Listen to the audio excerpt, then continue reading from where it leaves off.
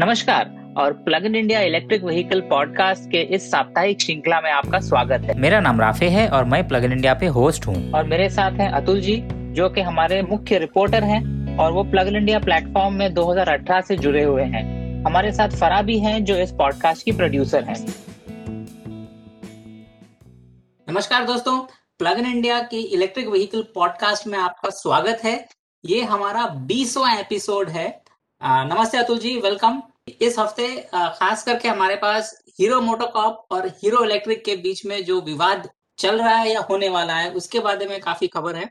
उससे पहले अतुल जी, हम आपसे ये जानना चाहेंगे कि इस हफ्ते प्लग इन इंडिया में क्या चल रहा है। पिछले हफ्ते दिल्ली में गया हुआ था और वहां पे कम से कम 3-4 ईवी बनाने वाली कंपनियों को मिला मैं। कॉस्टको करके एक कंपनी है जो कि मानेसर में जिनका प्लांट है। कॉस्टलाइट करके एक चाइनीज कंपनी है, उसकी काइंड ऑफ सब्सिडियरी है। ये बाइक्स B2B मैन्युफैक्चर के लिए कर रहे हैं, मतलब जो डिलीवरी वाले लोग के लिए। फरीदाबाद में एक 3 व्हीलर ईवी बनाने वाले भाई साहब हैं, जीकॉन करके। तो वो लोग चैसी वगैरह बनाते हैं और खुद की गाड़ी भी बना रहे हैं। तो उनके यहाँ हमारी थोड़ी सी एक मुलाकात हुई। मयूरी करके एक फैक्ट्री है जो राजस्थान में भिवाड़ी में है, लेकिन वहां पे मुलाकात हो नहीं पाई फैक्ट्री, तो हम लोग गए थे। फाइनली जयपुर गया मैं, और जयपुर में बैटरी वाले लोगों से फिर से थोड़ा सा गुफ्तगू हुआ। थोड़ी सी हम लोग ने फैक्ट्री की शूटिंग की, फेम सब्सिडी के बारे में डिस्कशन हुआ। तो उसका हमारा रिकॉर्डिंग हो गया है। जल्द ही वो आपको प्लग इन इंडिया का चैनल के ऊपर में वीडियो दिखाई देगा। तो काफी दिलचस्प पिछले हफ्ते 2 हफ्ते रहे हमारे लिए रफे जी, क्योंकि इस तरह का ग्रास रूट्स इन्फॉर्मेशन हमको आपसे ही मिलता है और पता लगता है कि ग्राउंड रियलिटी क्या है। हमारे पेट्रियन और यूट्यूब चैनल के सदस्यों के योगदान के कारण ही प्लग इन इंडिया का ये एपिसोड संभव हो सका है। आप भी $1 प्रति महीना देकर प्लग इन इंडिया चैनल को स्वतंत्र रखने में हमारी मदद कर सकते हैं। तो जाइए www.patreon.com/pluginindia पर या हमारे Plug In India YouTube channel पर ज्वाइन बटन क्लिक करके हमें सपोर्ट कीजिए। तो सबसे पहली न्यूज अतुल जी, नई ईवी पॉलिसीज अनाउंस की गई है महाराष्ट्र, गोवा और आंध्र प्रदेश ने। आंध्र प्रदेश चाहता है कि 25,000 इलेक्ट्रिक 2 व्हीलर्स उनके गवर्नमेंट एम्प्लॉइज खरीद लें, जिससे कि ईवी की सेल बढ़ेगी और गवर्नमेंट एम्प्लॉइज भी जानेंगे कि इलेक्ट्रिक व्हीकल्स क्या होती हैं। वहां पर महाराष्ट्र स्टेट में कहा है कि वो चाहते हैं 10% उनकी जो व्हीकल्स है हमारे जो स्टेट में बिकती है, यानी कि 3 लाख व्हीकल्स हर साल 2025 तक के, वो 31 मार्च 2025 तक के चाहते हैं कि इतनी गाड़ियां बिकनी शुरू हो जाए। और ये करने के लिए 930 करोड़ की एक पॉलिसी बनाई गई है और ईवीज को सारे रोड टैक्स और रजिस्ट्रेशन चार्जेस से भी एग्जेम्प्ट किया जाएगा। तो ये बहुत ही दिलचस्प खबर है। इलेक्ट्रिक 2 व्हीलर्स को 5,000 रुपए तक डिस्काउंट दिया जाएगा प्रति किलोवाट आवर, जो कि बैटरी कैपेसिटी होती है उनकी। और एक अर्ली बर्ड इंसेंटिव भी दिया जाएगा जो कि 15,000 रुपए का होगा और वो 31 दिसंबर 2021 तक वैलिड होगा। यहाँ पर इलेक्ट्रिक 4 व्हीलर्स को भी काफी डिस्काउंट दिया जाएगा, बिल्कुल उसी तरह जिस तरह 2 व्हीलर्स को दिया जा रहा है, 5,000 रुपए प्रति किलोवाट आवर। ऑफ कोर्स गाड़ी की बैटरियां बड़ी होती है तो उन्हें डिस्काउंट भी ज्यादा, सब्सिडी भी ज्यादा मिलेगी। 30 किलोवाट से के आसपास जो बैटरी पैक्स हैं, उससे ऊपर जो बैटरी पैक्स है, इसको अवेल कर सकेंगे। यानी कि वो चाहते हैं कि बड़े बैटरी पैक्स आए और ज्यादा लंबी रेंज की गाड़ियों को सब्सिडी मिले। और आखिर में अर्ली बर्ड इंसेंटिव भी होगा 1 लाख का उन लोगों के लिए जो 31 दिसंबर 2021 से पहले 4 व्हीलर इलेक्ट्रिक खरीदेंगे। तो आइए अतुल जी, इन पॉइंट्स को कुछ हम डिस्कस करते हैं। सबसे पहले इंफ्रास्ट्रक्चर की बात करेंगे। पॉलिसी बहुत ही बढ़िया है और हमें बहुत खुशी हो रही है देख करके कि काफी सारे जो राज्य सरकारें हैं वो एक काइंड ऑफ बहुत बढ़िया कंपटीशन में लग गए हैं कि कौन कितना इंसेंटिव देने को तैयार है। मुझे अभी भी याद है, पहली बार जब मैंने रेवा खरीदने की सोची थी, मेरा प्रयास था कि मैं दिल्ली जाकर के खरीदूं, क्योंकि दिल्ली में जो रेवा थी वो 1 लाख रुपए सस्ती मिल रही थी बजाय महाराष्ट्र के, क्योंकि वहां सब्सिडी थी और पूना में सब्सिडी नहीं थी। तो वहां का एड्रेस वगैरह भी फॉर्चुनेटली मेरे पास था, लेकिन कुछ ऐसा हुआ कि मैं जब शोरूम पे गया तो पता चला कि शोरूम बंद होने वाला है, दिल्ली वाला जो एकमात्र शोरूम था। तो उससे मैं थोड़ा सा घबरा गया, नहीं तो शायद मेरे पास जो रेवा क्लासिक आप लोग जानते हैं उसका शायद मैं ओनर रहता। लेकिन सब्सिडी का आपका कहना सही है कि बहुत फर्क पड़ता है। और काफी सारे लोग जो बॉर्डर लाइन पे बैठे हुए हैं इलेक्ट्रिक की तरफ मुड़ जाएं, तो अब सिर्फ इशू दो तीन जो रहते हैं मेरे दिमाग में, वो एक ये है कि पॉलिसी का जो इम्प्लीमेंटेशन है वो कैसा रहेगा। क्योंकि हम अगर फेम सब्सिडी का उदाहरण लेते हैं तो जितना डिसबर्समेंट होना चाहिए था सब्सिडी का उतना हो नहीं पाया। ठीक है, तो नए पॉलिसी में भी कितनी कामयाब रहेगी मुझे पता नहीं। हाँ, जहां तक कि सरकार की गाड़ियां खरीदने की बात है तो उससे काफी फर्क पड़ता है। ठीक है, तो हमने ये भी देखा था कि जो फेम सब्सिडी में टाटा और महिंद्रा को थोड़ा सा जो ट्रैक्शन मिला था, ठीक है, सेल मिली थी, उसकी वजह से उनके इनिशियल सिस्टम सेटअप हो पाए और अभी शायद उनको इतनी सब्सिडी की जरूरत नहीं है। ठीक है, तो दिन के 25-30 गाड़ियां बन रही है, हमारे को एक खबर मिली है अंदर से, और सेल जो है उससे कई ज्यादा की है। मतलब जो ऑर्डर बुकिंग है, पेट्रोल डीजल के दाम देखते हुए काफी एक फर्क पड़ा है इसमें, और सब्सिडी का भी जरूर फर्क पड़ेगा। लेकिन इसके पॉलिसी का जो इम्प्लीमेंटेशन है मेरे हिसाब से सबसे बढ़िया तभी रहेगा जब सरकार सरकारी अफसरों के लिए, सरकारी मिनिस्टरों के लिए कंपलसरी कर दे कि भैया आपको इलेक्ट्रिक गाड़ी में ही जाना है। तो इलेक्ट्रिक गाड़ियों की दिक्कतें के फायदे के नुकसान उनको फर्स्ट हैंड जब पता चलते हैं, ठीक है, तभी मेरे को लगता है कि पॉलिसी बढ़िया बन सकती है।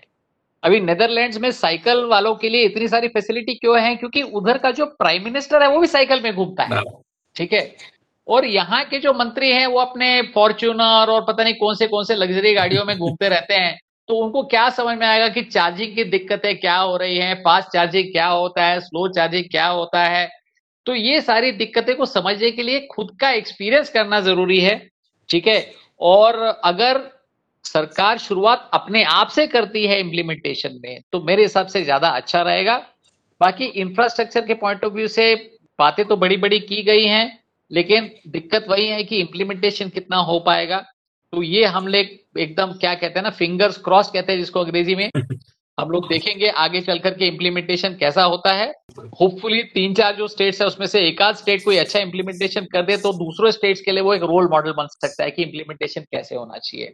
थैंक यू अतुल जी, बिल्कुल वैलिड पॉइंट्स आपने बताई। डेफिनेटली जो लोग पॉलिसी बनाते हैं उन्हें तो पता लगना चाहिए, जैसे बोलते हैं ना, वेयर द शू हर्ट्स और वेयर द शू बाइट्स, ये कहाँ चुभता है जब उस रास्ते पे चलते हैं। तो अनफॉर्चुनेटली मैंने भी देखा है कि कई ईवी मैन्युफैक्चरर कंपनीज जो हैं उनके सीईओज अपनी खुद की ईवीज यूज नहीं करते थे, और उस वजह से उन्हें पता ही नहीं रहता था कि रियल वर्ल्ड में ग्रास रूट्स में प्रॉब्लम्स क्या हैं।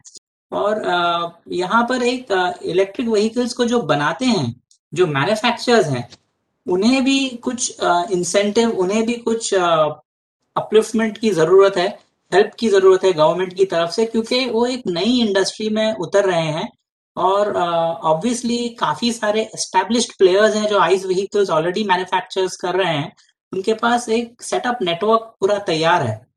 तो इसके लिए क्या कर रही है गवर्नमेंट और इसके लिए क्या किया जा रहा है? मेरा जो व्यक्तिगत ओपिनियन है इसके बारे में कि जितना लोग कह रहे हैं कि देखिए, सबसे बड़े में आज के दिन रियलिटी सबसे बड़ा मार्केट अपना 2 व्हीलर का है। ठीक है, और 3 व्हीलर थोड़ा बहुत उसमें जोड़ लीजिए, करीब 3-4 लाख 3 व्हीलर्स अपने बिकते हैं, उतने ही अपने 2 व्हीलर बिकते हैं। और आपकी जो गाड़ियां हैं वो मेरे को नहीं लगता है कि 1 लाख के ऊपर 50,000 के आसपास गाड़ियां बिक रही होंगी आज के दिन में। तो 90% आपका 2-3 wheeler number of vehicle sold में है, और मात्र 10% जो है वो है कार वाला मार्केट है, और बसेस का भी समझ लो थोड़ा बहुत आ जाएगा उसमें।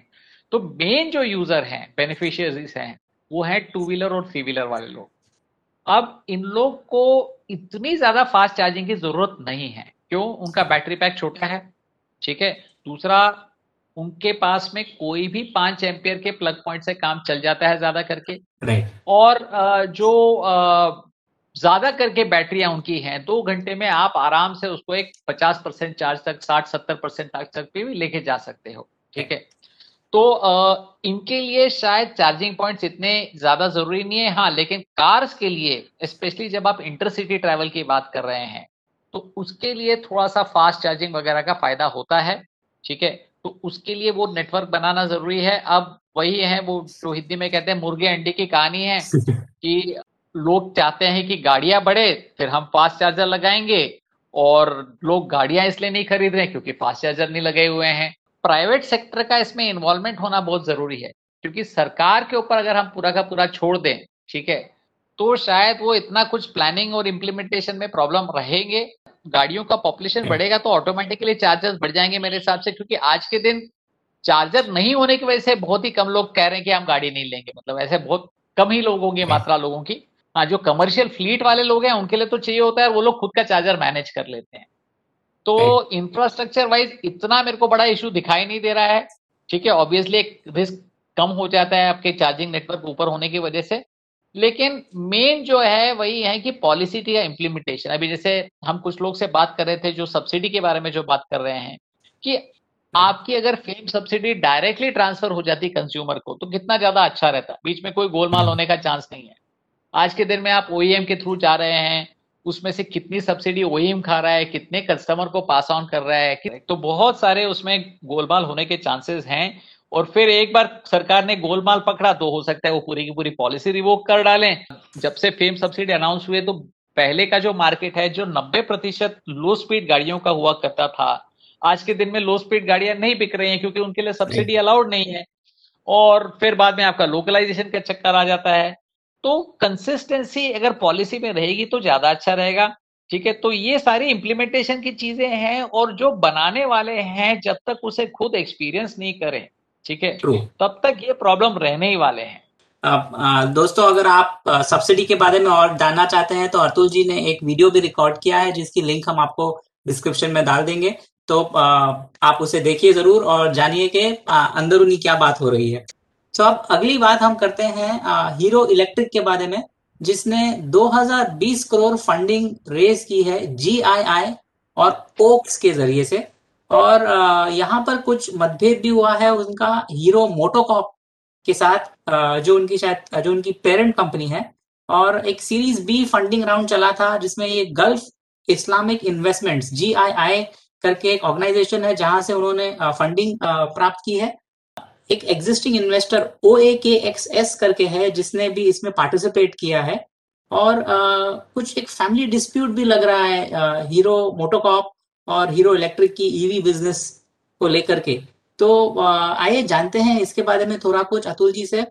तो रफी जी, थोड़ा सा आपको एक कहानी सुनाता हूँ हीरो की। तो जहां तक मुझे याद है कि हीरो ग्रुप का जो ओरिजिन था, वो लोग सारे के सारे पाकिस्तान से शिफ्ट हुए थे पार्टीशन के बाद में, और लुधियाना में रहने के लिए आए, मुंजाल परिवार जो है। और वो जमाने में सबसे ज्यादा बिकने वाला टू व्हीलर साइकिल हुआ करता था।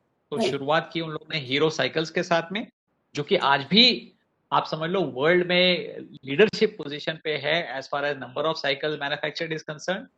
ठीक है, तो जब अपना 80s में जब लिबरलाइज किया थोड़ा सा, और बाकी जो जापानी कंपनियों को अंदर लाने दिया गवर्नमेंट ने, सरकार ने उस समय, तो होंडा को बहुत बजाज टेल्को जैसे लोग फॉलो कर रहे थे, लेकिन होंडा ने डिसाइड किया कि भैया मैं ऐसे कोई बड़े नाम के साथ नहीं जाऊंगा, ठीक है, जो कि मुझे धोखा दे सकता है आगे जा करके, लेकिन मैं कोई एक रिलेटिवली छोटी कंपनी के साथ काम करूंगा। तो उन लोग ने हीरो का चयन किया, और उस समय उनका जॉइंट वेंचर जो था वो हीरो होंडा नाम से शुरू हुआ, जो कि कई साल चला, 20 साल के आसपास चला। और फिर होंडा ने डिसीजन लिया कि भैया अब हम अपने आप करना चाहते हैं मार्केट में, और फिर होंडा अलग हो गया और हीरो होंडा हीरो मोटोकॉर्प बन गया। ठीक है, फैमिली में कोई एक सेटलमेंट हुआ, क्योंकि फाइनली क्या है, जो हीरो साइकिल और हीरो मोटोकॉर्प ऑलरेडी हीरो का ब्रांड ही इस्तेमाल कर रहे हैं दोनों के दोनों। ठीक है, एंड दोनों लीडर्स हैं उस पोजीशन में। तो उनमें से जो एक भाई था, जो नवीन है, भाई या भतीजा जो भी कह लें आप, क्योंकि I think is the next generation के हैं, तो उनने निर्णय लिया कि भैया मैं इलेक्ट्रिक व्हीकल्स में जा रहा हूं, और मैं भी इसमें हीरो का नाम इस्तेमाल करना चाहता हूं। हीरो इलेक्ट्रिक के नाम से उनने फिर एक कंपनी शुरुआत की, और जो फैमिली का एक अग्रीमेंट हुआ कि भैया हम तीनों के तीनों अपने अपने कैटेगरी में हीरो का नाम इस्तेमाल कर सकते हैं, और एक kind of non compete clause था कि भैया तू मेरे कैटेगरी में मत आना और मैं तेरे कैटेगरी में नहीं आ सकता। तो पहले कुछ साल कुछ प्रॉब्लम हुआ नहीं, क्योंकि हीरो इलेक्ट्रिक अपना अच्छे से कर रहा था, मार्केट लीडरशिप में वो भी है आज के दिन में, लेकिन मार्केट काफी छोटी है compare to Hero MotoCorp obviously, जो कि एकदम जमीन आसमान का फर्क है वॉल्यूम्स में।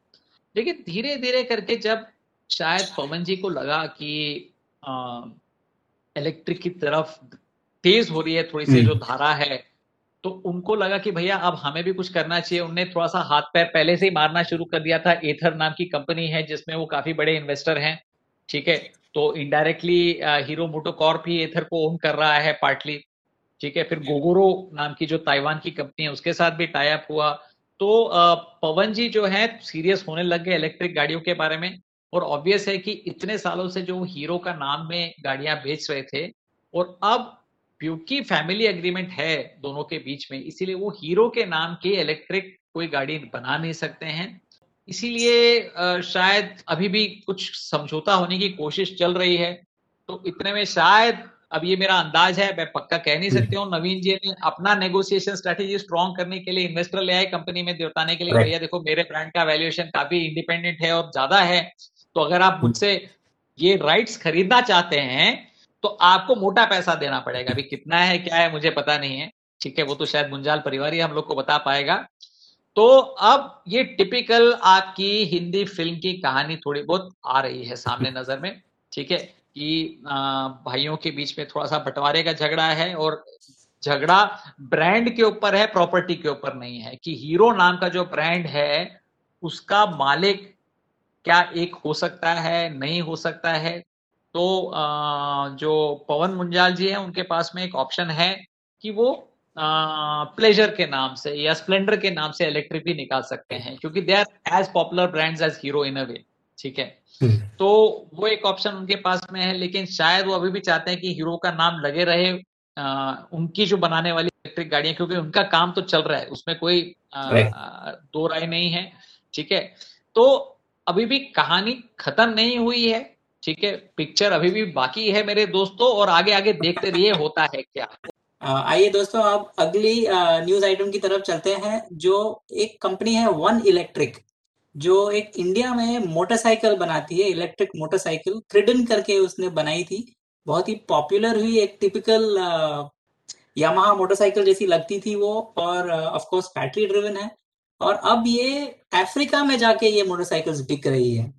तो ऐसा कहा जाता है कि क्योंकि अफ्रीका के क्लाइमेटिक कंडीशंस जैसे टेम्परेचर वगैरह भी इंडिया से सिमिलर हैं, और ऑफ कोर्स अफ्रीका के रोड्स का इतना अच्छा कंडीशन नहीं है, तो वहाँ स्कूटर्स तो नहीं बिकती लेकिन मोटरसाइकिल जरूर बिकती है। तो ये कंपनी अब अफ्रीका में भी बेच रही है।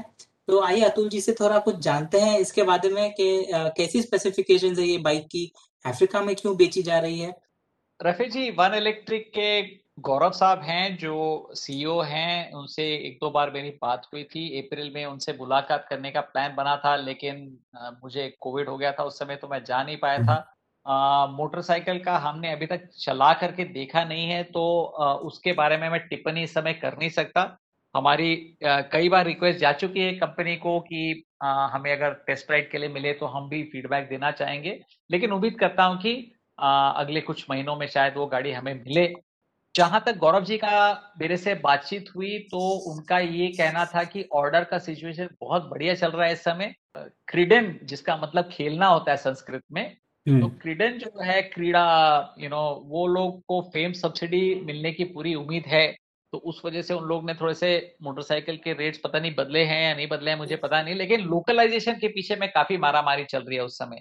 ये अच्छी बात है, देश के लिए अच्छी बात है, वन मोटर्स के लिए अच्छी बात है।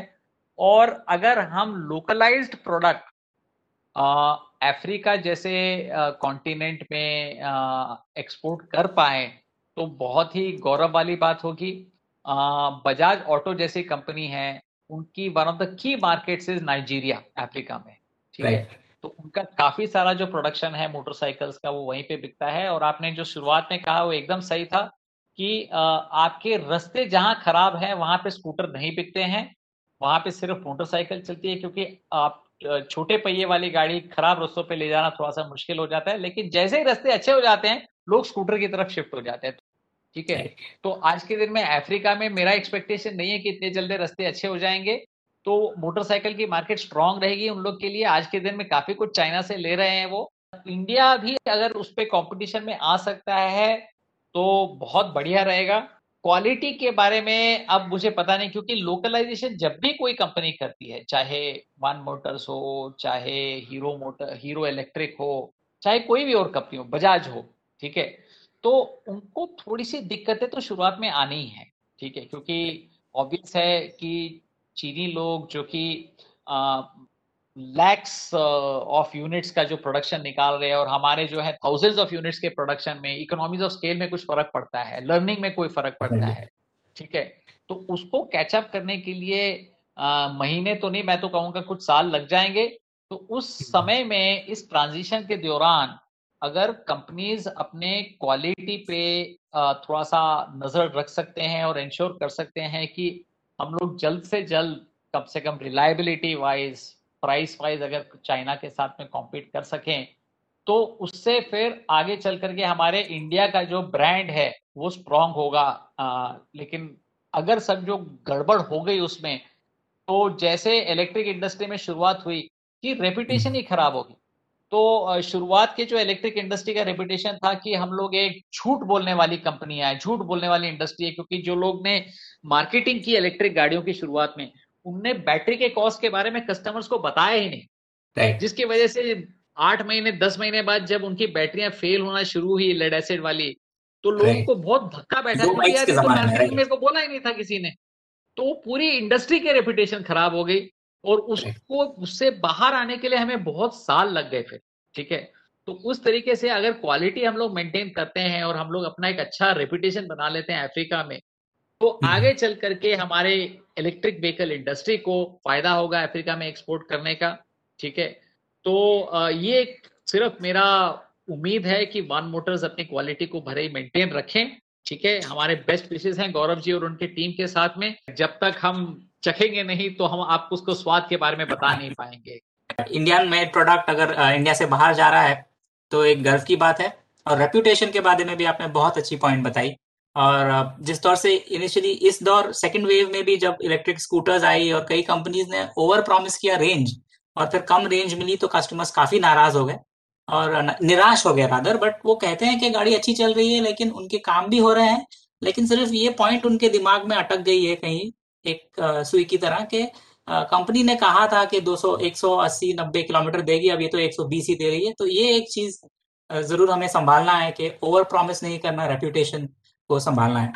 So thank you once again Atul ji for your wonderful insight, sharing all your experience with us. दोस्तों, इस हफ्ते के लिए इतना ही।